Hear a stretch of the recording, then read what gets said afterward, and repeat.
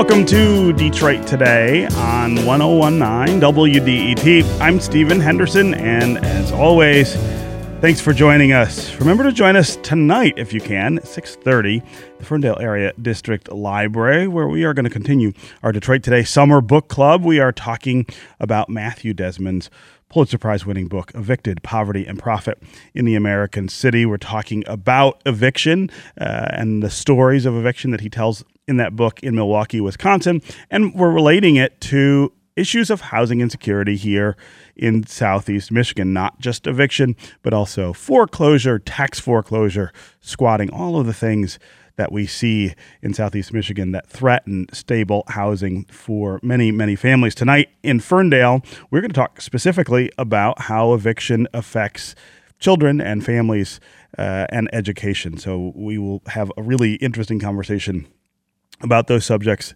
there tonight. We would love if you can join us.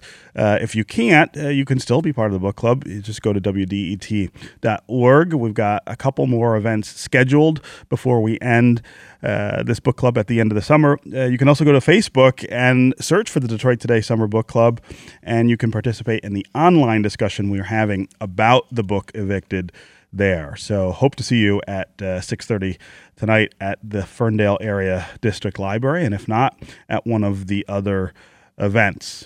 Okay, parents, students, and teachers are all getting ready for the new school year, and it starts for most of us in just a couple of weeks. Today, we want to talk about two issues that affect almost every student: tracking and ability grouping. This is the process of sorting kids according to what teachers and administrators believe they're capable of doing. And in schools that embrace tracking, high and low achieving kids are separated out and placed into different classrooms. Ability grouping does it a little differently. It mixes classes with kids of differing abilities, although it still maintains different levels of instruction inside the classroom. This has been a controversial aspect of American education for decades. We have been talking for a really long time about what the right way is to mix classrooms, not just for kids who are high achievers and to make sure that they get all the opportunities that they're capable of dealing with, but also for kids who struggle with content. What's the best way to make sure they get what they need? Is it in classrooms that they find kids only like themselves, or is it in classrooms where there are higher achievers? A 2018 study by the Educational Endowment Association of the UK looked at 30 years of research and found that tracking and ability grouping can cause low-performing students to fall even further behind their peers by 1 or 2 months each year. But they also help high-achieving students get ahead of their classmates by 1 or 2 months every year. So there is this tension between what happens to high-achieving kids and what happens to low-achieving kids when you separate them either in classes or in instructional groups. So you have all kinds of school districts trying to deal with this issue. So in Ann Arbor, for instance, they've taken away traditional honors classes and created more support classes. They're trying to figure ways to put kids together across ability groupings. At the same time, Kalamazoo County, on the other end of the spectrum, has a math and science center for the area's top students to receive the best instruction. And you can imagine what the population looks like in a center like that in terms of economic segregation, in terms of racial segregation. So you have schools all over the state trying to struggle with how to provide the best education for everyone, regardless of their ability and almost regardless of the choice they make. Some controversy is going to follow. That is where we want to begin the conversation today. Should schools focus more on helping their best students get ahead, or should schools focus on helping struggling students catch up? And we want to hear from you this hour, especially. Would you support your child's school if it decided to take away, for instance, honors courses as a way to make classes more mixed across ability groupings? Or do you think this move would hold back high-achieving students? As always, the number on the phones is 313-577-1019. That's 313-577-1019. You can also go to the WDET Facebook page and put comments there, or you can go to Twitter and hashtag Detroit Today, and we will try to work you into the conversation. We have a lot of voices we want to add to this debate throughout the hour, but one that we will keep with us the entire time is a real expert in this area. Elizabeth Bridgeburn-Moji is the Dean of the School of Education at the University of Michigan, and she joins us now to talk about this issue. Dr. Moji, welcome to Detroit Today. Thank you, Stephen. It's great to be here. Yes, it's great to see you. So let's start here. This seems somewhat like a no-win situation for school districts, right? If you separate kids according to ability, you're going to get pushback from parents and families of the kids who don't get into the highest groups about cutting off that opportunity. At the same time, if you put kids in mixed ability groupings, either in classrooms or even in instructional groups, a lot of times parents of the really exceptional kids have a problem with that. So what is a school district supposed to do? What's the way to approach this in a way that meets everybody's needs and doesn't sort of walk into the buzzsaw of the tension around this issue?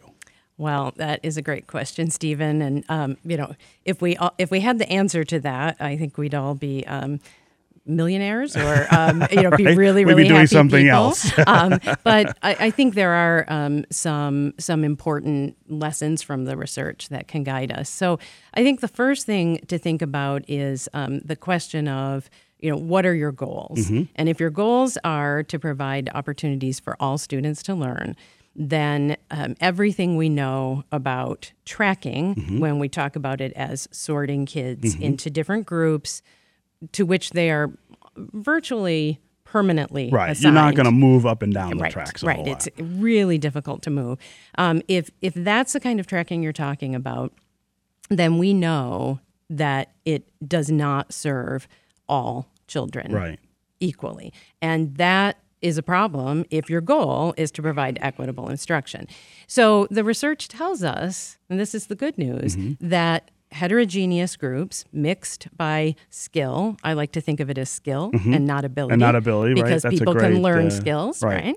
Right. If those groups are mixed by skill, and if teachers are equipped with the right kinds of resources and the right kinds of pedagogical or teaching practices, mm-hmm. then we can differentiate instruction to meet all students' needs. Now, are there times when we might need to provide extra instruction, whether it's something that might be, what do they talk about in business, leveling people up, mm-hmm. Helping them build skills that for some reason they didn't develop earlier or they missed in a transition from one school to another? If that's the case, then sure, mm-hmm. provide them those opportunities. But the important piece to remember is it's about differentiating instruction, and it's about temporary mm-hmm. interventions that really seek to get kids to the place they should be. And that can mean the so-called exceptional kids as well. Right, that we can provide all sorts of enrichment and enhancement opportunities for all children, and everyone will benefit from those. Yeah. Although that concept, I think, is often lost on parents of really high achievers. And if you think of all of the pressures that exist on those families, and you think of the level of competition, for instance, at the top of educational achievement to get into college and get into the best college, I think there's a lot of fear about my kid's not going to get everything that they're supposed to get if they're in a class with kids who are not quite at the same level. How do you make that case to those parents that it's better for their kids, that it is going to serve their interests better in the long term if they are in these more diverse educational settings? So the first thing I would say is the research actually supports that. It does. That the heterogeneous groupings actually allow all children to learn. And in fact, some particular kinds of skills like verbal skills are actually improved for all across the skill range, including the highly skilled students, when they're engaging in mixed group instruction. Again, I think it's all about the quality of the teaching, all about the ability of the teacher to navigate all of those different groups and skill levels, and about knowing when to put groups together to support kids in learning to work across difference. So one of the things that I would argue is that we hear from business and industry all the time that they need employees who can work in teams. Sure. Well, teams in the real world are rarely all They're exactly not at the homogenous. same skill level, right? And in fact, really good teams bring in people from, with all different kinds of skills. Your team here in the station doesn't all have the skill of doing an on-air interview. Sure. So you all have different roles that you play. If we can think of instruction in that way and helping all kids learn to work across all those differences, then actually all kids benefit. And we're actually building those team relationship skills that business and industry so desperately needs. Actually, colleges need that as well. They want young people who can work together. They want young people who are skilled at talking across difference. And you don't learn to talk across difference if you're with people who are all just like you. Sure. Again, the number on the phones is 313-577-1019. That's 313-577-1019. We're talking about the way schools deal with kids of different skill level, academic skill level, whether they should be sorting those kids into different classes, which a lot of schools do, or if they should be trying to create mixed ability groupings for kids, if they should be putting kids together in a way that differentiates teaching, but doesn't necessarily differentiate the environment and the setting that kids are in. You can also go to the WDET Facebook page, put comments there, or go to Twitter and hashtag Detroit Today, and we will work you into the conversation. No surprise, we have a lot of folks already queued up to talk about this issue. Let's go to Mike in Chesterfield. Mike, welcome to Detroit Today. Hey, Stephen. How are you doing today? Good. How are you? Good. I just wanted to let you know I read a couple books recently. One was called The Global Achievement Gap, and the other one was called The End of College. Both the books discuss how our current education system is both in our primary and secondary levels, but also in the college level, and how everything's kind of built around a thing called the hybrid university model. And that's been kind of our education system for at least a century now, if not more. And one of the problems with it is that nowadays it's becoming more and more a little bit more like obsolete in the format of, because of our advancements in technology and because of the changing ways of society, we built our entire education system around people eventually going to these specific colleges, but not realizing that nowadays we can learn almost anything. And if I can ever make a suggestion to anyone listening out there, the time period we're living in right now, you don't have to be subjugated to having your kids only learn through school and only learning through if you need to go to college.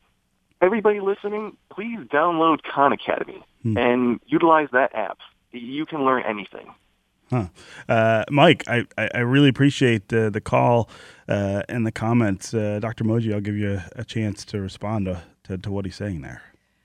Well, I think it's a great point that we can learn in so many different ways, and there's access to incredible resources, whether it's on the internet or in a variety of different venues. And so I really appreciate attention to learning beyond school and providing opportunities for children to learn in many different ways.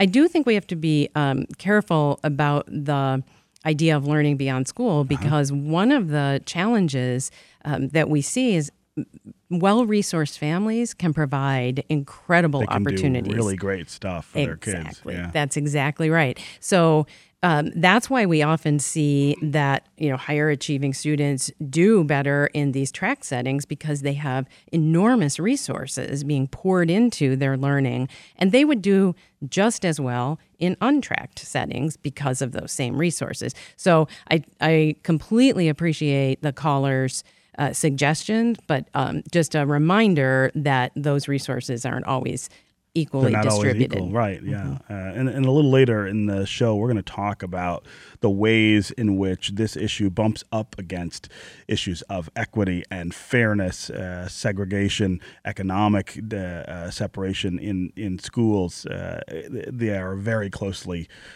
related. Again, Mike, thanks very much for the call and the comments. Let's go to Sonia in Detroit. Sonia, welcome to Detroit today. Good morning. Hey. I just wanted to say that I do believe that tracking in a lot of instances, especially in urban education, has its place. What I see as an educator in Detroit are a lot of students who just can't, and then a lot of students who can. Mm-hmm. But because they're so different, there's really no real level of differentiation that can account for 3 students who cannot read, who have no reading ability, 10 students who are 2 to 3 grade levels behind, and then 5 to 10 students who are above grade level in reading. Mm-hmm. And then you're trying to teach a lesson at grade level. Wow. And so when we start speaking about differentiation and we don't take into account the realism of what these classrooms look like, and I understand in certain districts that's not necessarily the case, Sure. but that is the case across the city. And you have these students who could be honor students, who have the potential to grow and will be AP students in high school. And unfortunately, they are anchored down by the fact that their classmates just cannot.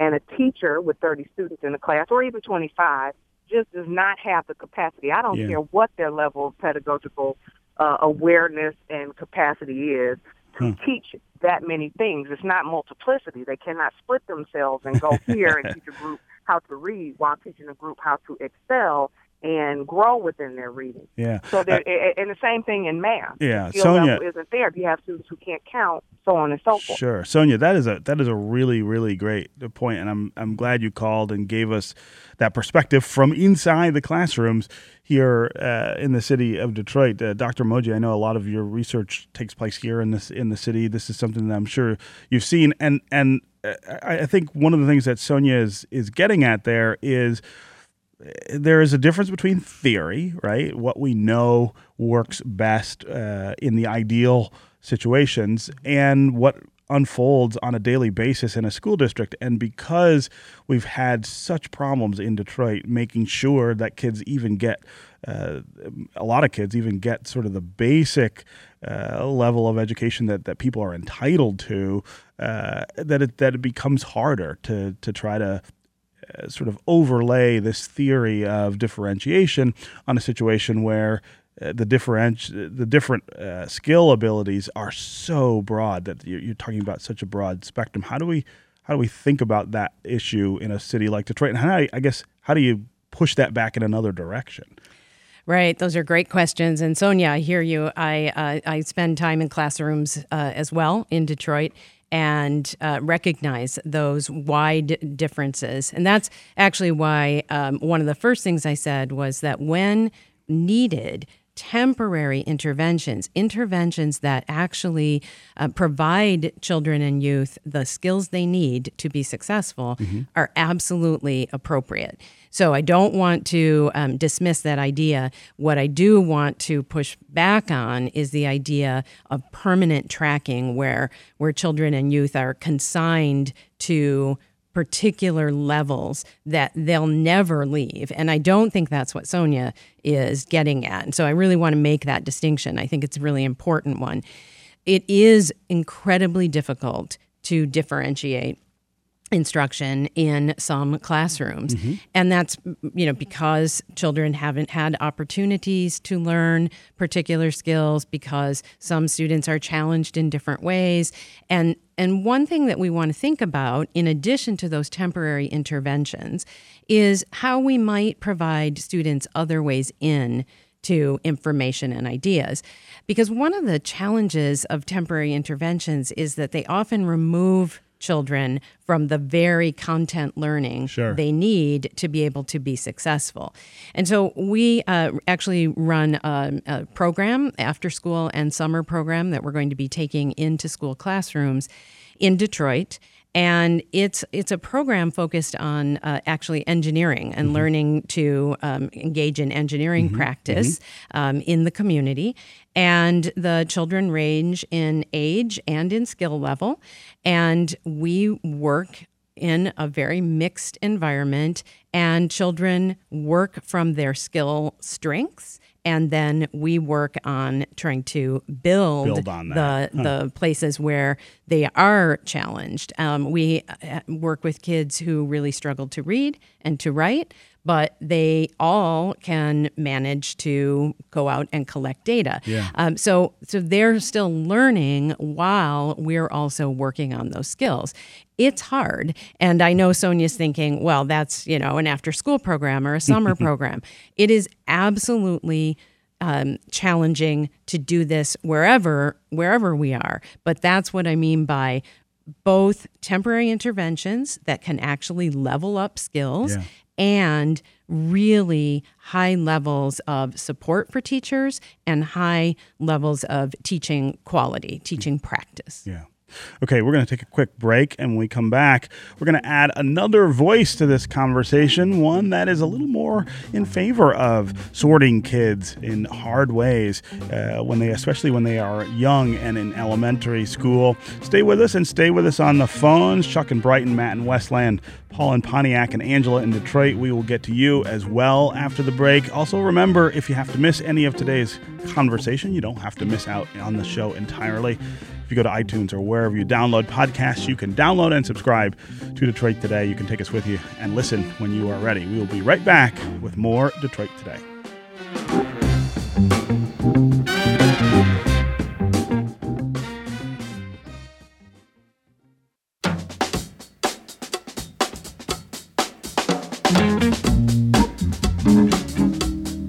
You're listening to Detroit Today on 101.9 WDET. I'm Stephen Henderson, and as always, thanks for joining. My guests are Elizabeth Burr-Moji, Dean of the School of Education at the University of Michigan. We have been talking about skill grouping in schools, the idea of sorting kids according to school into different classes or doing it differently, thinking about ways that you can keep kids of a broad range of skills in the same classroom and meet all of their needs. The research says that's the better way to do it, not just for kids who may be struggling with academic content, but for the kids who are excelling as well. They develop skills that they wouldn't in homogeneous settings. But ask parents what they think about this, and you often get a very different answer. We want to hear from you this hour, all hour, about how you think about this question. Are you somebody who believes your child should be in a homogeneous academic setting? Are you the parent of an honors kid who you think needs to get every opportunity in order to get into a great college and have great success in life, and you're worried about the idea of them being in a class with kids who are maybe not quite as prepared? As always, the number on the phones is 313-577-1019. That's 313-577-1019. You can also go to the WDET Facebook page and put comments there, or you can go to Twitter and hashtag Detroit Today, and we'll work you into the conversation. I also want to welcome another voice to this conversation. Mike Petrilli is the president of the Thomas B. Fordham Institute, a research fellow at Stanford University's Hoover Institution, executive editor of Education Next, and a distinguished senior fellow for the Education Commission of the States. Mike, welcome to Detroit Today. Thanks so much, Stephen. And I should also say a graduate of the University of Michigan. Oh, there you go. I got my teaching certificate from the education school. There you go. That is excellent. So let's start. You've written some about this, and of course your research focuses on this subject. Tell us what your take is on this idea of sorting kids according to ability. Your take on it is a little different than Dr. Moji's. Yeah, look, I've been listening to the conversation, and I agree with much of what's been said. Look, this is a really hard issue. This is one of the most difficult things that our schools have to deal with, is that when kids come in, let's say into kindergarten, they are at all kinds of different levels. And as you say, you got some kids who are still learning their letters and other kids who are ready to learn Harry Potter. And helping teachers figure out how to handle that kind of diversity is really challenging. In terms of the research, I think we have to acknowledge that what the research shows is that there are real trade-offs. Certainly there have been plenty of studies showing that if you take low-achieving kids and you put them only with other low achievers and give them low-level instruction, they're not going to make progress. And, of course, that's a huge problem. So we don't want to do that. Right. On the other hand, there is also lots of studies that show that if you take high achievers and you do not give them the opportunity to be around peers that are also at their level or close to it, that they will not make as much progress as they could. And not surprisingly, and this, again, I think the parents will understand this just from common sense, they're going to be bored and frustrated. At the bottom, at the end of the day, part of this all comes back to this tradition we have of taking kids who are the same age and putting them in the same classroom, even if they are not at the same level in terms of reading and math. And so if we really want to solve this problem eventually, I think some of the talk that's going on in education around personalization and customization, letting kids move at their own pace, maybe multi-age classrooms so that you don't have to, you can get away from this idea that just because the kids are 6 years old, they should all be, learning the same material at the same time. We need to start moving away from some of this. Yeah. Absolutely got to work especially hard to help the low-achieving kids, the kids who are starting out low-achieving, helping them catch up. But if we're talking about, say, a system like Detroit where you've got, mostly low-income kids, I don't see how it's fair to take a low-income, high-achieving student, the kind of student who may have the opportunity to beat the odds that is coming on, even though they may be growing up in poverty, they are really showing great promise academically. They could be on track to go to selective colleges, and take that kid and say, well, because you're in Detroit, we're going to, not allow you to move ahead or accelerate or be around other high achievers. I don't see how that's fair. And frankly, in the suburbs, I'll tell you, in the affluent suburbs, they're still ability grouping, and they're still honors classes, and they're still going to make sure that the high-achieving kids get to go, move along at a fast clip. And so we have this other kind of equity gap here where we allow the sort of rich kids in the suburbs to accelerate, and we are not allowing that for the higher achieving kids in our more disadvantaged neighborhoods. I want to read a quote from something you've written.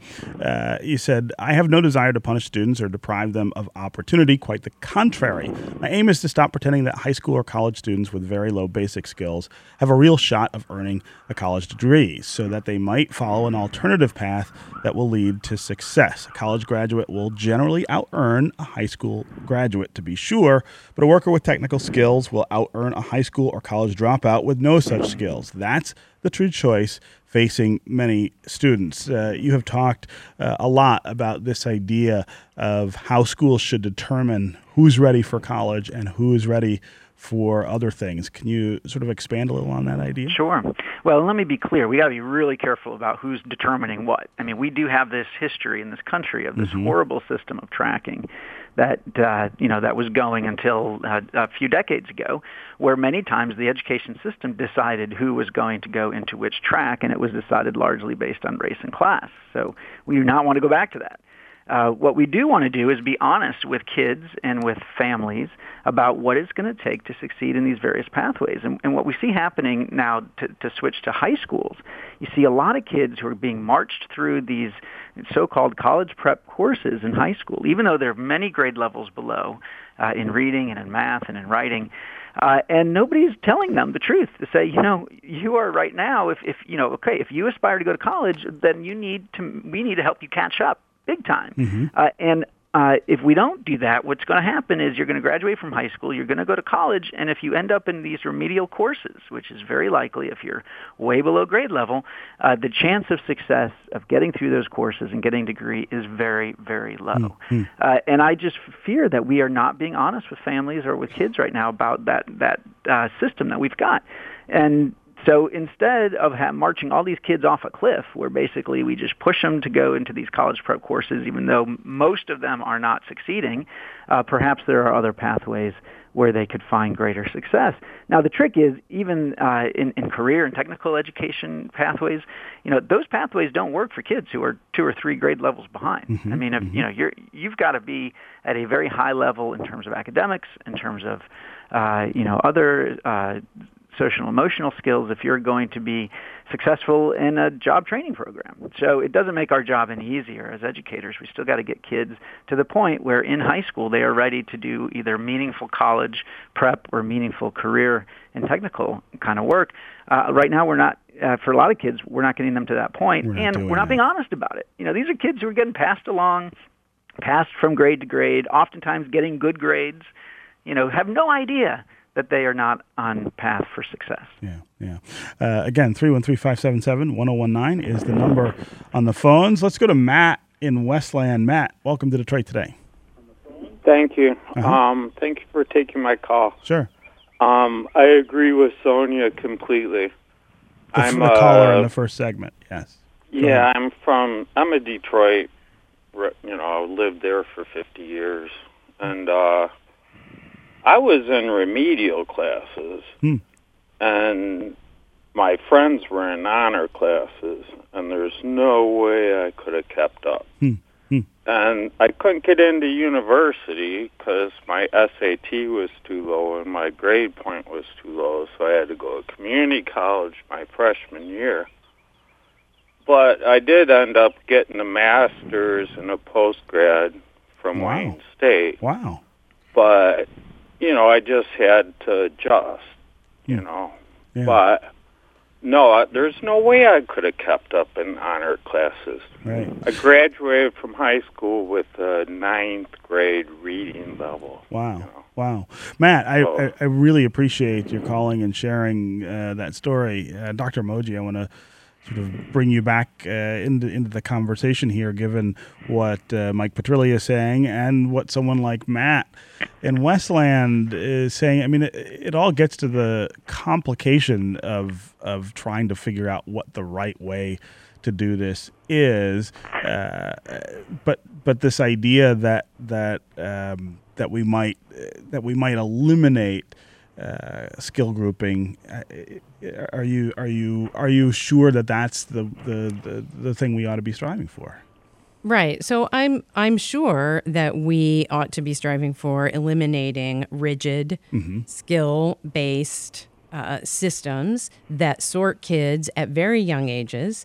To Mike's point, we should be examining the idea of developmental K through 3 grade levels where we have mixed age groupings because, in fact, to really make his point, some children might not learn to read until they're 6 or 7 years old. Right. In a heavily tracked system, they would have been consigned to a low ability or low reading group at a very early age, and that assignment will follow them through their school experience. That's the issue that we have to really explore, not whether we should be differentiating. We absolutely should be differentiating. We should be providing all sorts of opportunities for children to learn and to choose the pathways they want to follow. I couldn't agree more with the idea of opening up possibilities for career and technical education.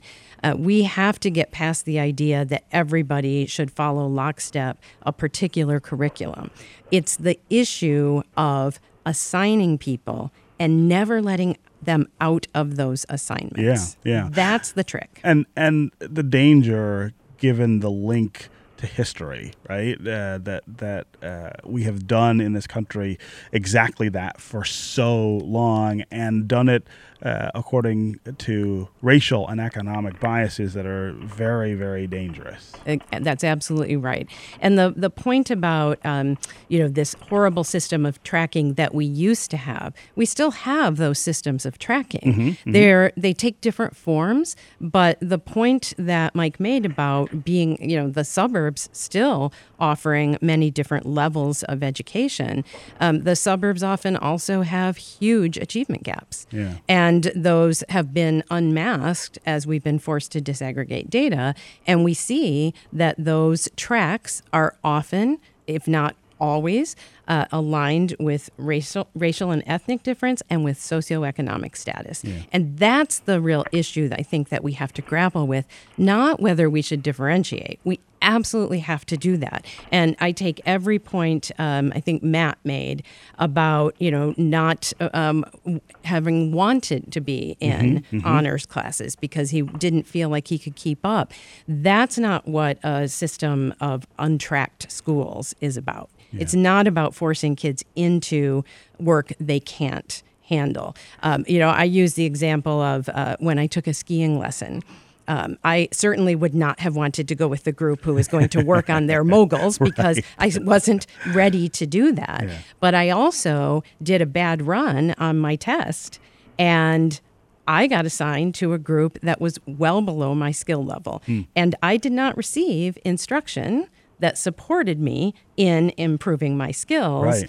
I wouldn't have wanted to be with the moguls group, but I didn't want to be with the group I was assigned to. And it was really hard once everybody went away to find my way to another group. Yeah. So I dropped out. Yeah. I dropped out of the ski lesson. Wow. So this is obviously, I'm making a big comparison here, but there are many similar sorts of practices in schooling.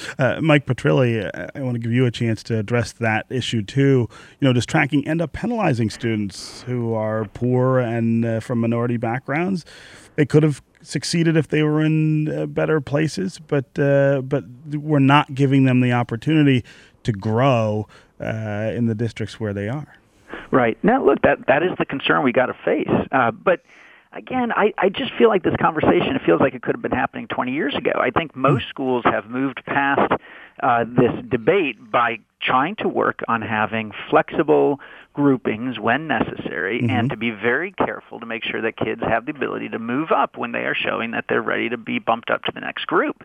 Now, for sure, I bet there are schools out there that need more work on that. But we hear a lot of complaints about the tests that happen all the time in our schools, for example, especially some of the tests that the districts do. But a lot of what that testing is doing is they're trying to test frequently in elementary school the reading level and the math level of the kids so that they can rearrange these groups. They can find out, okay, you know what, Johnny started out behind, but in the last quarter he's made a huge amount of progress, and now we're going to bump him up to the next reading group. And that is what's happening in a lot of our schools, and I think that is appropriate. And, you call it a ability grouping, maybe you just call that differentiation, but it is a practical solution to this problem that the kindergarten or first or second grade teacher faces every day, which is looking out at a class of 25 kids who are all over the place in terms of achievement level and how to best serve their needs and having them in groups part of the time when there's, very clear instruction. So, with one group you're sounding out letters and another group you're able to be working on something further down the progression. This is just common sense. And I don't think we should have an ideological opposition to it as long as everybody is getting good instruction and we're helping everybody make progress. That's the key. Okay. Mike Petrilli, president of the Thomas B. Fordham Institute. Thanks very much for being here with us on Detroit Today. My pleasure. Up next, we're going to continue our conversation about skill grouping in schools. We're going to keep Dr. Elizabeth Moji with us, and we're going to welcome a local educator and author who's gone through all the ranks of teaching and administration in the city and suburbs here in Metro Detroit. We're going to talk about how this issue bumps up against race and class in our schools. Stay with us and stay with us on the phones. We will get to you. Angela in Detroit, Paul in Pontiac, Deborah in Detroit, Chuck in Brighton. We'll be back with more Detroit Today.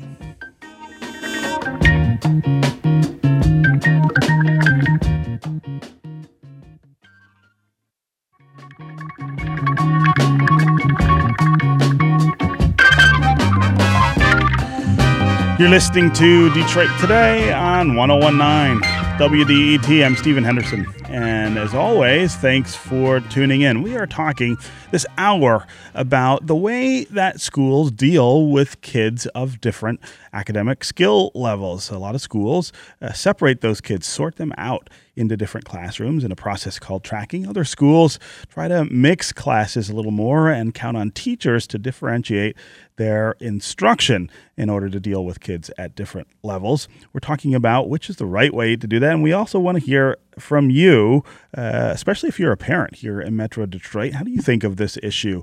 Are you somebody who is a parent maybe of a kid who needs extra help in the classroom, or a kid who really excels? What do you think about the idea of them being in a classroom with kids of different skill levels? 313-577-1019 is always the number on the phones. You can also go to the WDET Facebook page and put comments there, or you can go to Twitter and hashtag Detroit Today. And we'll try to work you into the conversation all hour. We have had Elizabeth Burr-Moji, who is the Dean of the School of Education at the University of Michigan, with us to talk about this issue. And now I want to welcome another voice into the conversation. Aaron Johnson is a teacher, an administrator, an adjunct lecturer at Wayne State University, and an author. He has a new book coming out in November called A Walk in Their Kicks: Literacy, Identity, and the Schooling of Young Black Males. That book, of course, includes a foreword by Dean Moji. Aaron Johnson, welcome to Detroit Today. Well, thank you. Thank you for having me. Yeah. So let's start with this book that is coming out in November. Talk about what it's about. And I think it sort of bumps up against this conversation we're having about how schools deal with kids of differing abilities. Yes. Well, thank you. The book is a labor of love. I'm very passionate about literacy, and I believe that literacy engagement and school-based literacy and helping African-American male students to be able to connect their out-of-school experiences to their in-school experiences really help them to connect to the school environment. So in my book, I talk about what schools can do to help to encourage that connection between the two. It is a reconstruction of my dissertation that I wrote that was actually done right here at Wayne State University that sought teachers' voices about how to improve schools for their African American male students. It talks about, it starts by looking at the historical background of schooling for African American people, and then really quickly goes into some of the theoretical foundations that underpin how students learn, how they connect to literacy, how they use their outside of school experiences to make sense of the school environment. Yeah. So you've been a teacher and an administrator in Detroit, in Hamtramck, Farmington, Grosse Pointe. Talk about your experience with tracking and what you see as differences, I guess, across those districts. I know a lot of different educators think of this differently and have different practices in their districts. Yeah, so I've been fortunate to really see the gamut as a teacher. I started off my teaching career here in the Detroit Public Schools. So I really didn't really understand. I conceptually understood what tracking meant, but I really didn't understand it until I saw it from the balcony view. And as an administrator, when I saw students that were denied access to higher level content, and as I heard earlier, I think Dr. Moji said, usually falls along racial lines, usually falls along socioeconomic lines. And so as an administrator, I've always sought to create the types of environments that students had access. Yeah. One of the callers talked about, well, he himself didn't feel the efficacy to be able to do well in honors level or maybe AP or IB courses. And that's totally understood. But what I've seen in my career is that there's been the denial of access to that higher level content, which in turn sometimes plays out in denial of higher level instruction. of the types of social environments that are needed between students to be able to provide that access to that instruction. Yeah. Again, the number on the phone is 313-577-1019. We've still got lots of people in queue to talk about this issue. Kay in Detroit, you're up next on Detroit Today. Are you there, Hello? Kay? Hey, how are you? Can you hear me? Uh-huh. Hello? Go ahead, Kay. Can you hear me?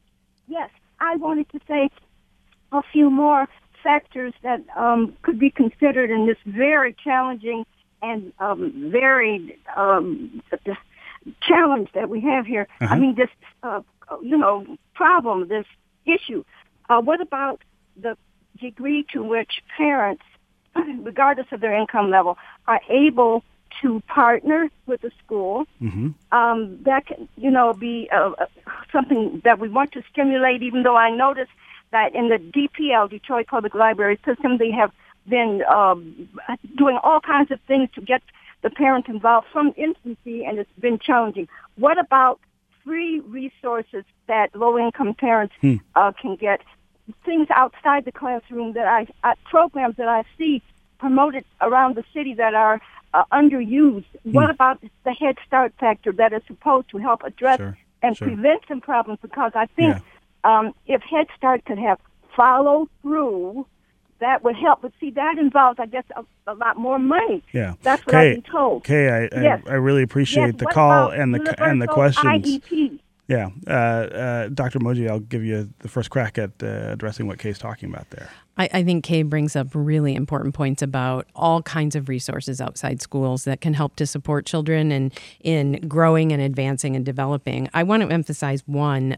Kay mentioned Head Start, and we know from research that's very, very current that one of the most important things we can do for children across the board is provide them with preschool education.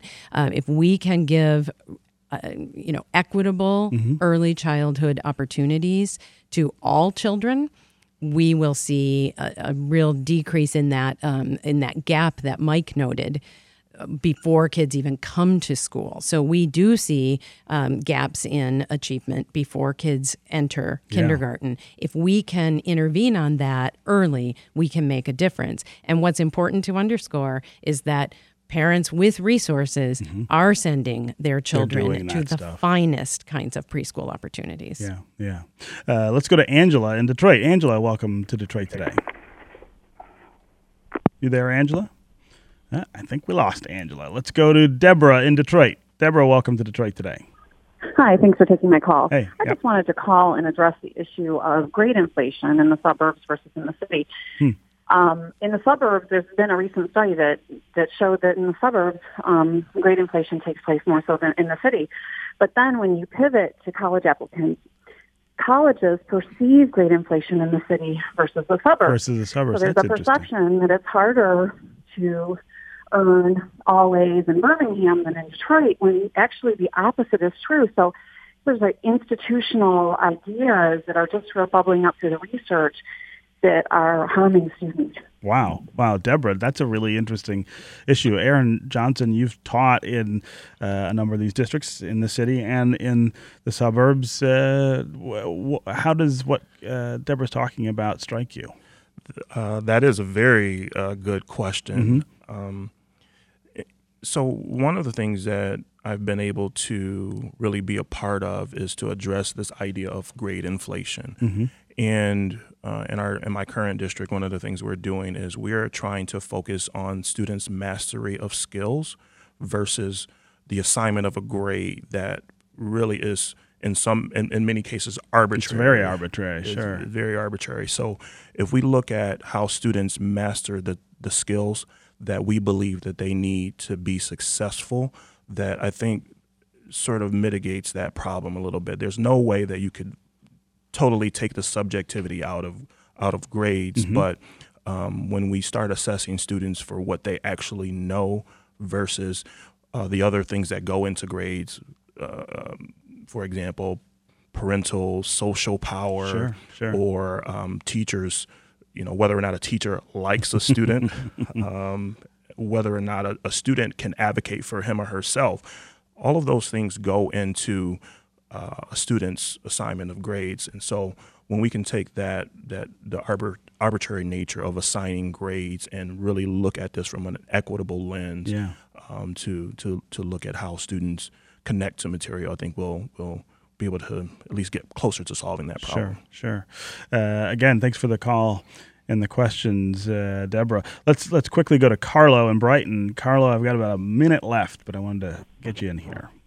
Yeah, really briefly. You know, we can't fall in what seemed like a quixotic view of Plato's Republic, where we plug people into leaders, soldiers, workers. I mean, it's such a delicate task, and the tragedy of it is so many don't get that good foundational education so we can even give a good assessment. Yeah. Thank God Einstein didn't get totally sidetracked because he screwed up in algebra, or we'd have never had, the theory of relativity. Right. I just think we have to walk really carefully when we start telling kids what they should be when they grow up, particularly if we haven't given them an opportunity to truly develop what their potential is. Yeah, Carlo, great comment. I'm glad you called to share that. Okay, Elizabeth Bermoji, Dean of the School of Education at the University of Michigan, thanks very much for joining us all hour to talk about this great subject. Thank you for having me. Also great to have you here, Aaron Johnson, and we will look forward to your new book, A Walk in Their Kicks, Literacy, Identity, and the Schooling of Young Black Males, which comes out in November. Is that right? Yes. All right. Thanks for being here as well. Thank you. All right. I want to give a shout out to our associate producer, Evan Yee, who booked and produced this segment.